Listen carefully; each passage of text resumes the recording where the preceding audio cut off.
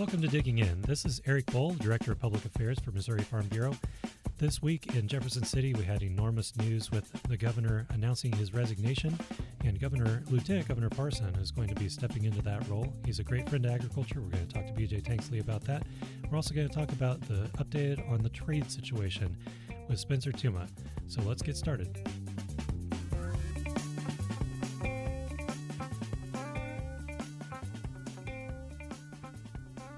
BJ Tanksley is our Director of State Legislative Programs, and BJ, we have had a very eventful week here in Jeff City with the announcement just the other day that Governor Greitens is going to be ending his term and stepping down on Friday.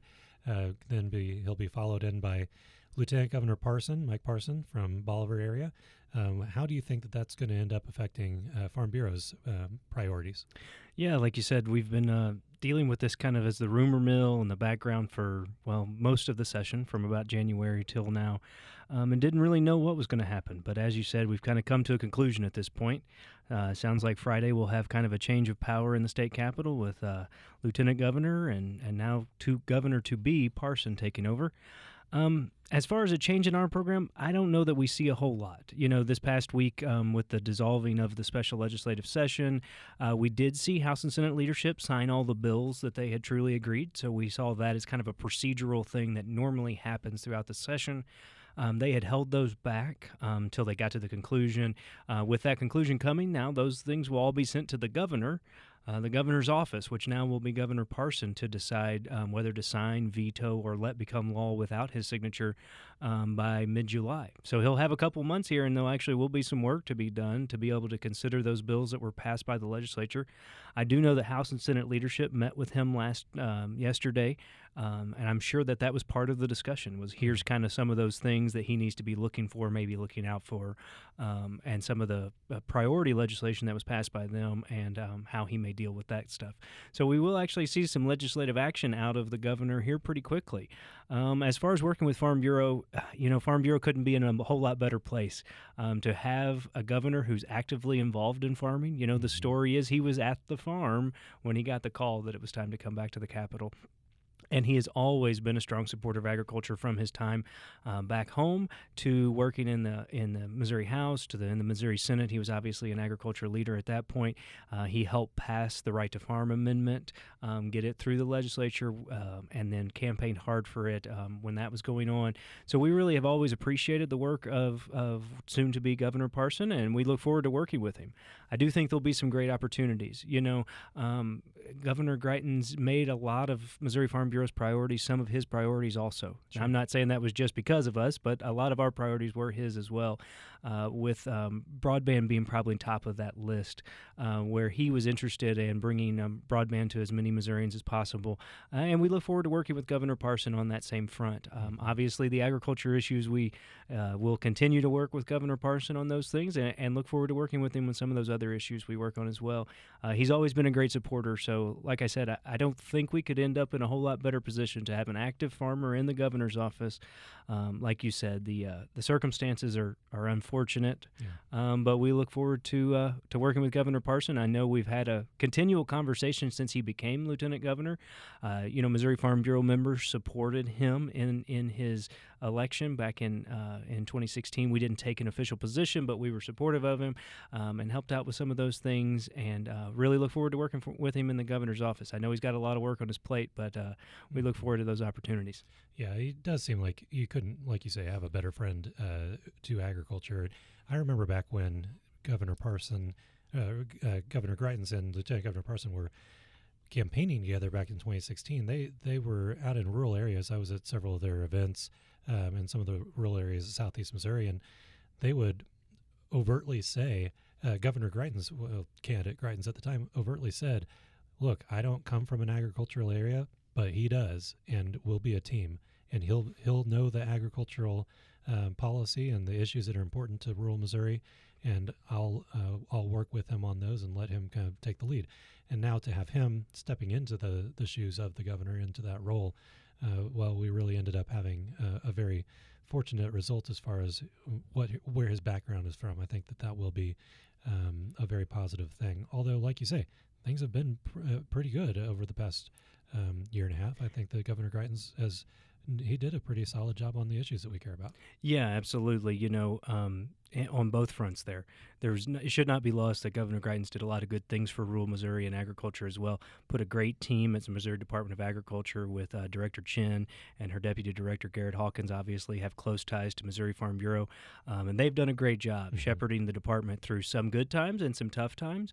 They took the department a little bit different direction, but not everything's been easy there, where we've seen some issues come up, and they've done a great job shepherding the department through those issues. So we look forward to continuing to work with them. But like you said, there's been some great work and also paying off the biodiesel incentive fund. That should not be shortchanged. That was a big move by the governor to get that done. It's a long-term debt that the state had promised those folks, and we appreciate him getting that done through his time in office. He was always a good supporter of agriculture, and we expect the same from soon-to-be Governor Parson, and look forward to working with him. I think there's a lot of great opportunities there as well. Like you said, Governor Parson always put himself in that I want to be the friend to ag inside of this whole administration, and we look forward to having him continue to be in the administration in a great leadership role. So yeah, well, and speaking of some of those tough times that the department has been through, one of those is about to come back around or is currently starting to flare up a little bit. Last year and the year before, we had some enormous difficulties with the pesticide usage of dicamba with some of the new dicamba-tolerant gene traits that have come out on the market. That time of year that all of that really happens is right now, and over the next 10 days or so, the next week and a half, we're going to be seeing the end of that window come and close. So what have you seen that the department is working on, and what's the outlook looking like for this year? Yeah, well, I guess fortunately or unfortunately, you and I both were in the boot hill for the beginning of all of this. It was a rough time. Yeah, it was an interesting time. I was a regional coordinator for Farm Bureau down there, and saw firsthand when these issues first started to come up. And like you said, we're getting to that window of application time. I think if you look back in history, around June 20th, something in that area, was when we really started to see the number of complaints of off-target damage start to come through, which I know this gets kind of in the weeds, but if you look back, that's a 10-day period after application, so you're looking at like June 10th application for June 20th noticing it. And so, yeah, we're right there in that window at this point where people are doing post-emergent applications of new technologies, and we hope they are. And I guess the reminder we would want to have for everybody is just make sure you're being on label and being cautious as possible. These new technologies, they're great. They're very effective at what they're there to do, but we have seen some off-target movement. Not all of that do we know where it came from. We all just want to make sure that we're staying on target. I know the department has done everything they can to protect the use of the technology while protecting farmers' ability to choose what they want to grow, that you're not having to choose one seed over the other for a defensive measure or something like that. So we want to make sure that we're protecting all farmers here, the farmers' ability to choose the product they want to plant and use. So we would just urge everyone to stay on label and make sure they're being careful out there in these next few weeks. We're coming up on the deadline. I believe it's June 10th is the deadline for application with those new products even. And I know the department would like to be able to open that up. So if we have a successful growing year, maybe we'll be able to ease some of those through the time. I know the department wants to be sure to protect those technologies, but also at the same time having to protect the farmers. So if we have a good year, maybe we'll see those loosen and see more time for application. But we have to make sure this year, as we face this year, that we're being as safe as we can and being sure that we're following those labels closely so that we're protecting our neighbor, we're watching out for each other, but also protecting the ability to continue to use these technologies. Sure. There's a lot of exciting technology out there, more and more coming every year. And we want to make sure that we always are showing that farmers are the good stewards of the land and that we're looking out for our neighbors as well. So. Yeah, and you make a great point there that it's not just about dicamba. This is about the process of bringing future technologies onto market as well, and what the next, not even just the next thing, but the next 5 things down the road, how they'll be treated will be affected by how we handle this one. And we have been working with the department and a bunch of other ag groups to try to remind people to do their part. Everybody has a part to play in this. And everyone has a part that they can do to make the application safer and keep your application on target. There's some resources that we're helping to roll out with the department as well. They have a great website that has good information in case you're just not 100% sure what you ought to do, you can always ask an extension specialist or call the department, and they'd be happy to help you out and make sure that you're doing things the way that you want to do them. So that's exactly right, and I think that's a good point. Most of us, most people involved in agriculture have been doing it for years. Their parents have done it. It was handed down to them, that kind of thing. So everybody assumes, well, we know what we're doing. Well, this would be a good time just to take a pause, make sure you read over that label one more time, make sure we're following it by the letter, so that we're protecting our neighbors and our ability to continue to bring good products. And I don't think it should be lost that the consumers are watching. They're paying attention to what we're doing here, and we want to make sure that we're always putting that best foot forward. So. Yeah, it doesn't hurt to take a second to double check. Yep, that's right. Sure. So we also were very successful this year at a program that you got started at the beginning of this legislative session that we're calling Capitol Connection, bringing some members of our of Farm Bureau to the Capitol to speak directly to their legislators. How did you feel like that program went? Yeah, I want to take a minute to thank all of our members who did come. I know not everybody's able to. It's not your typical day. Let's take a Tuesday or Wednesday out of our week and come up to the Capitol and spend some time. But we had over 70 members come to the Capitol this year. This was our first year doing it, and I felt like it was a great success. Bringing our members to the Capitol and sharing their message for why these issues mattered to them. We spent a lot of time talking about ag issues, broadband, transportation, the issues our members have brought to us, and I really felt like it was a great opportunity. Like I said, we had over 70 of our members come, and we made over 130 legislative visits. Now, that's in addition to our normal legislative day where we visited with pretty much everyone in the Capitol, but we made those face-to-face visits, or they did, and it was just a great program, and I look forward to doing it next year. Obviously, we'll probably make some tweaks, but I can't thank our members enough who took the time out of their week to come up and visit. I know it made a personal impact on the issues we were working on. Mm-hmm. The next day or the next week when I saw legislators that I knew our people had visited with, the conversations were just easier because they knew it wasn't just B.J. Tanksley or Farm Bureau, the building out here on the outskirts of town, but that it was those members back home that we're representing, that our members actually do care about the issues we're working on. There's a lot of voices in the Capitol that are working for one issue or another, but to be able to make that connection to the actual people that it affects and has an impact on was huge. So I want to thank all of our members. I do think it was a great program. We'll look to make a few changes, but I hope our members enjoyed it as much as we appreciated them coming, because we can't thank them enough. It was a huge impact on the things we do. Very good. Well, we had a very successful year at the Capitol, so I'm sure that played a large part in it. So it did, no doubt. Hopefully next year we'll be able to make it even better. Yeah. Good deal. Well, appreciate you talking to us. Look forward to circling back next week and seeing how the new governor is doing. Yeah, I hear that early June he will be addressing the House and the Senate together. So we'll be hitting the ground running and seeing what Governor Parson has to look forward to. Sounds good. I appreciate it. Thanks a lot.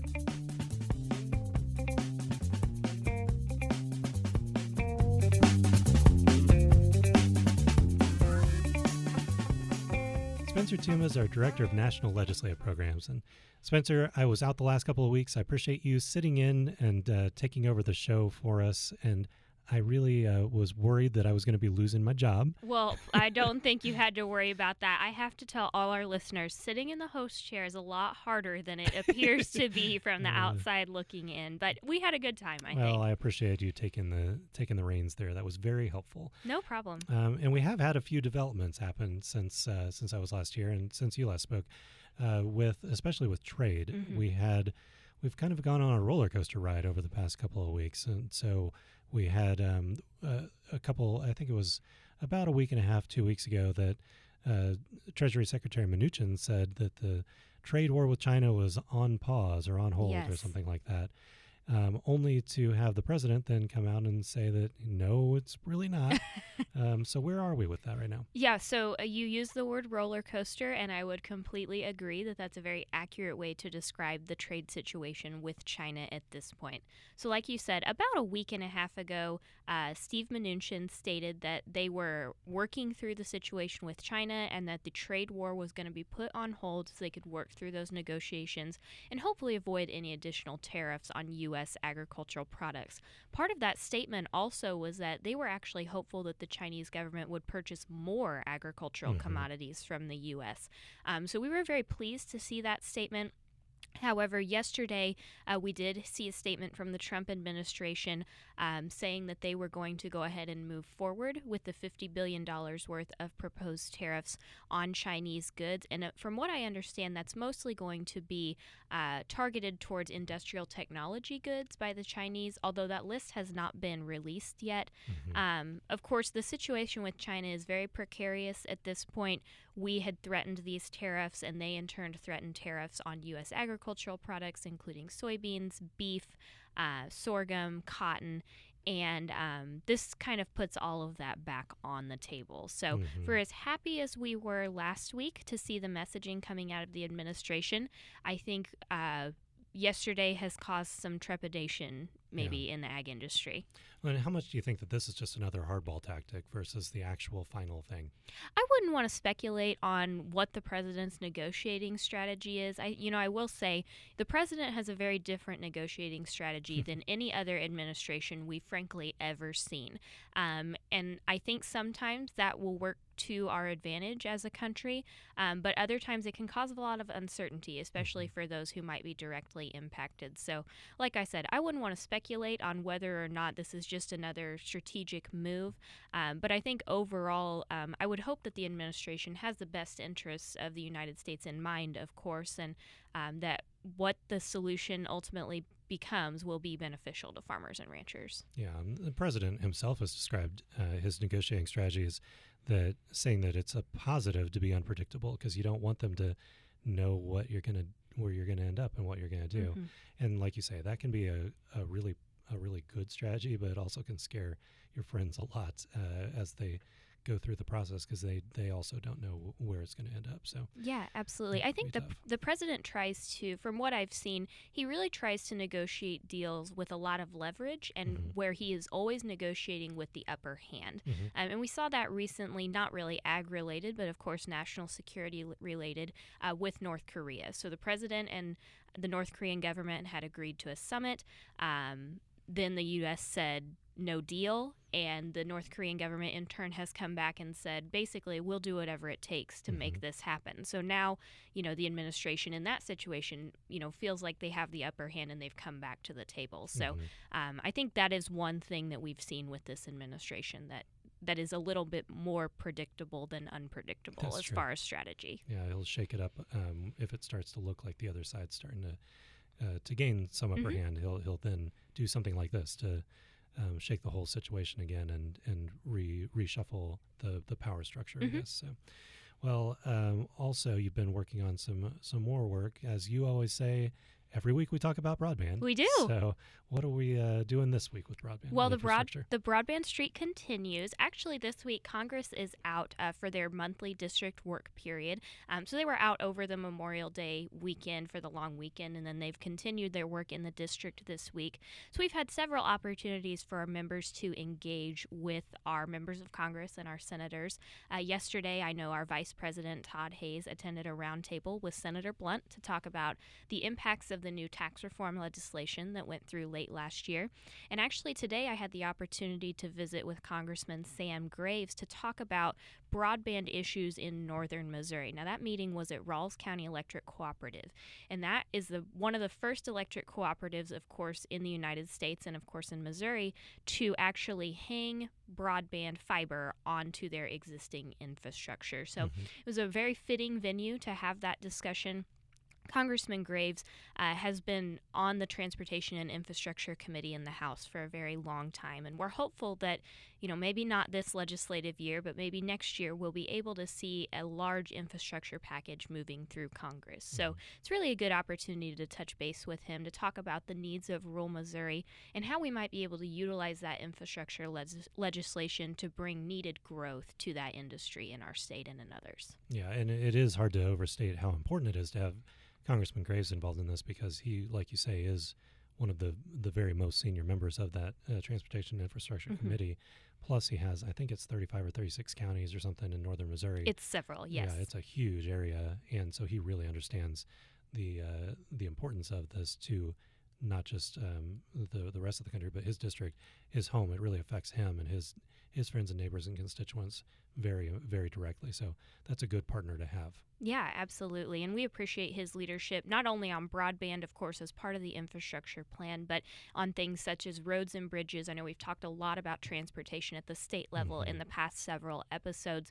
The issue with transportation funding around our state and across our nation is not one that's only going to be solved at the state level or at the local level. It's going to take the federal level as well. Now, that might take a little longer than some of us might like, but we're hopeful that those negotiations continue to be ongoing and that will ultimately benefit rural Missouri. Right, absolutely. One other item that we have coming up is our open hearing, which kind of kicks off our policy development process. Where are we with that? So the countdown is on. We are 2 weeks from open hearing, which means our State Resolution Committee is gearing up to come to the home office.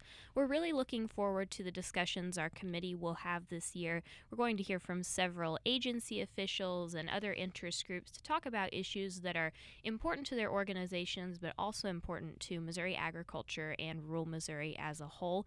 That meeting will take place June 12th and 13th. It'll be over 2 days. And we're looking forward to seeing the policy development questionnaire, which will be printed in Show Me magazine that the committee will come up with. Great. Well, I know that's a lot of work to get ready for, so I appreciate you stopping by and talking with us today. Look forward to seeing you next week. All right. Sounds good. See you then. Thanks for listening again this week. Look forward to talking to you next week with the new governor being sworn in and to learn what's going on with the Senate and the Farm Bill as they start to actually get some traction on that side of the Capitol. So thank you again for listening. We'll talk to you next week.